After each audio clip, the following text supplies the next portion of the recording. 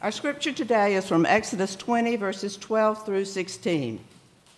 3 months after the Israelites left Egypt, on that very day, they came to the desert of Sinai in Israel and camped there in the desert in front of the mountain.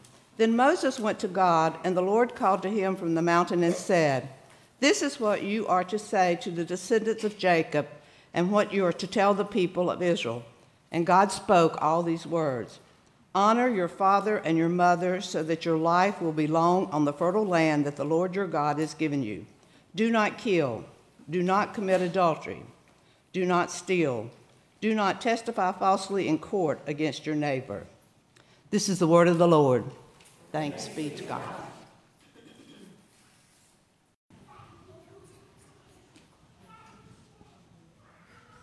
I think Rebecca's been living in our house because I think I said yesterday like 6 times, the rules exist for a reason. We're not just trying to be mean. They risk, yeah. So these are some rules. We heard some rules this morning, and they seem on their face to be pretty simple rules that we can follow, right? We can honor our father and our mother. We can not kill people. We can not steal things. We cannot commit adultery. And if we go to court, we can promise to tell the truth. Simple rules we can all agree to, right? The problem is we as human beings tend to try to find loopholes in every rule, even the ones that seem really simple. And almost from the very beginning of receiving the Ten Commandments, the people of God tried to find ways to get out of having to follow the very simple rules.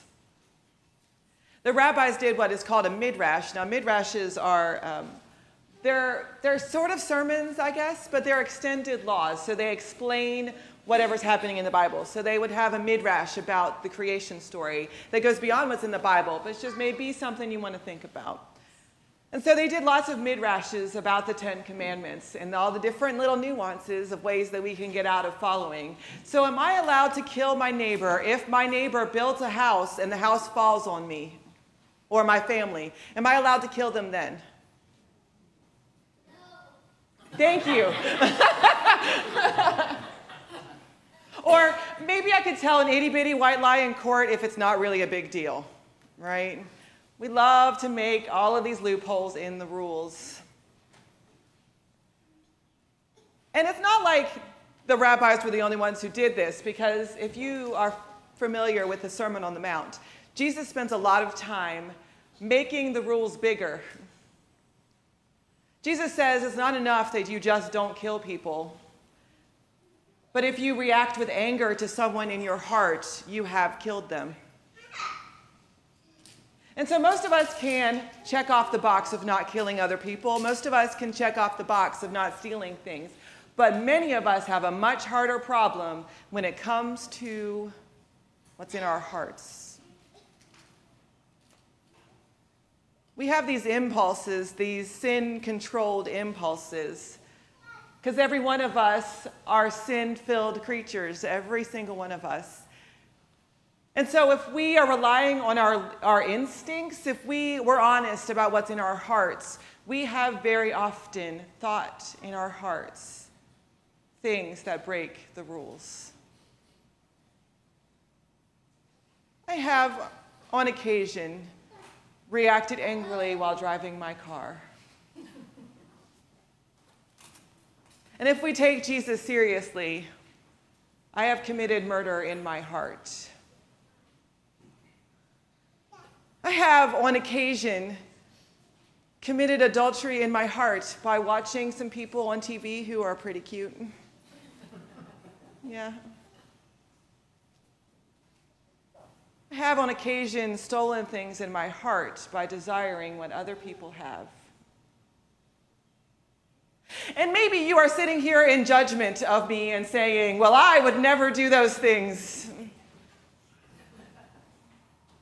Yeah? But I would say that I guarantee you, you have done those things, and I bet you've done them in the last 24 hours. Because you, my friend, have just as much sin as I do, and just as much sin as the person next to you. And all of us need to stop using the rules as a battering ram. All of us need to stop using the rules to say, well, at least I'm not like that person over there. Because Jesus tells us that all of us, when we have failed to love our neighbors, have committed the sin. And we can call them whatever we want. We can go into all these rules and we can make loopholes for all these rules. But it sort of misses the point, because the point of the Ten Commandments is not to restrict particular activities and then say the other ones are okay. The point is to tell us and remind us that given our desires, we will choose the wrong thing. Now, it's popular in our culture to talk about trusting your instincts. Trusting your instincts. Has anybody ever told you that recently? Like, just make a decision based on whatever your gut tells you to do. As if our gut in some way is wise. My gut some days is not very happy with the rest of my body, right?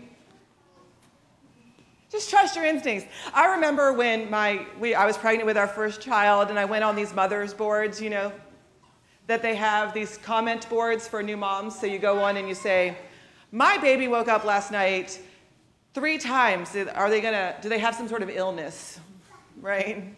Or did I do something wrong? Did I poison my child? Or are they dressed too hot? Or are they dressed too hot? Basically, it's an excuse for us to all worry about how good of a job we're doing. And I remember very distinctly the first time somebody brought up getting your child vaccinated on one of these boards. Now you can imagine what this looked like, right?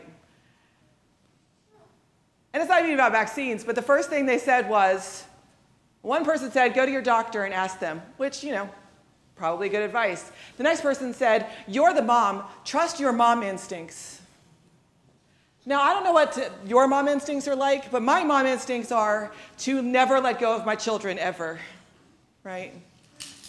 My mom instincts is what led my first child to not being able to sleep in her crib for 1.5 years. Because she was fine. I needed to hold her because my mom instincts told me that she needed her mom 24 hours a day for 18 months. And my mom instincts were wrong, because they're just as sin-filled as everything else. Often our instincts, our guts, our initial reaction to things are going to be wrong.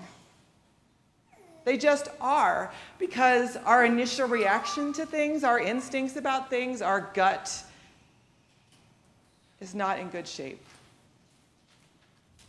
Our instincts come often from our vulnerabilities, from our insecurities, from our fear, from our anger, from whatever it is that's boiling within inside of us. And often, if we react out of our instincts, the person who gets the barrel shot didn't have anything to do with it. For example, imagine you spent all day with your children in the summer, and they have not been following the rules or listening very well, and your unsuspecting spouse comes home from work and says, how'd your day go? And then you unload on them. Has anyone ever done this? Not me, but somebody else in this room?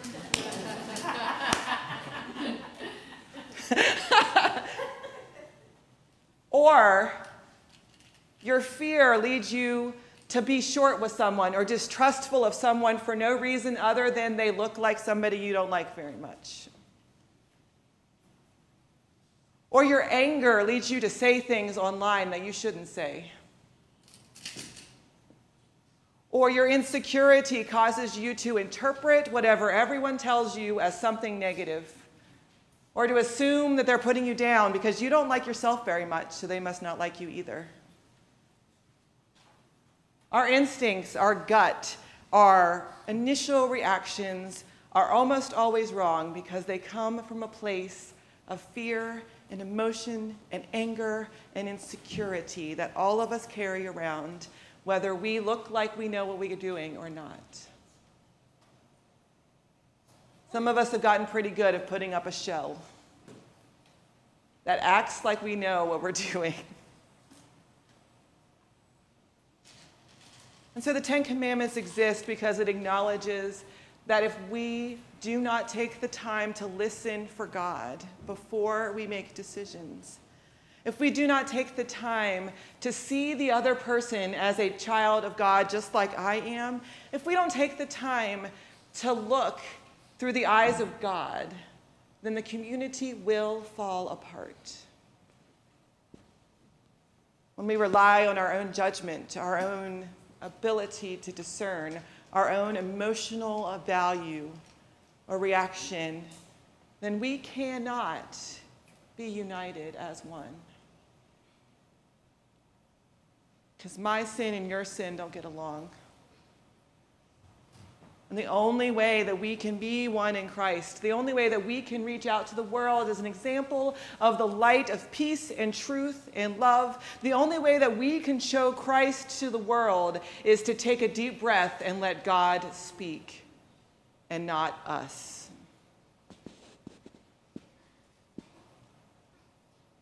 Is it our insecurity that speaks most often?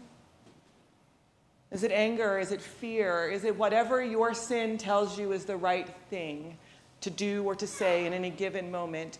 Or do you take the time to listen for God's voice?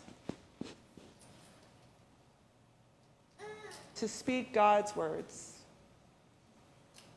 And to not be bound by your sin to continue the cycle of destruction? We are all of us called to love our neighbors as ourselves. And your sin is going to tell you not to do that. It's going to tell you to protect yourself and to argue and to say things that you will regret later in your life, I promise you. When we let God speak through us, when we take that time to hear God's voice, when we acknowledge that with us, just us being in charge, things will fall apart, then we can love our neighbors. God can love our neighbors through us. And we don't have to be bound by our sin, but by God's love. And that is the good news of the gospel. Amen.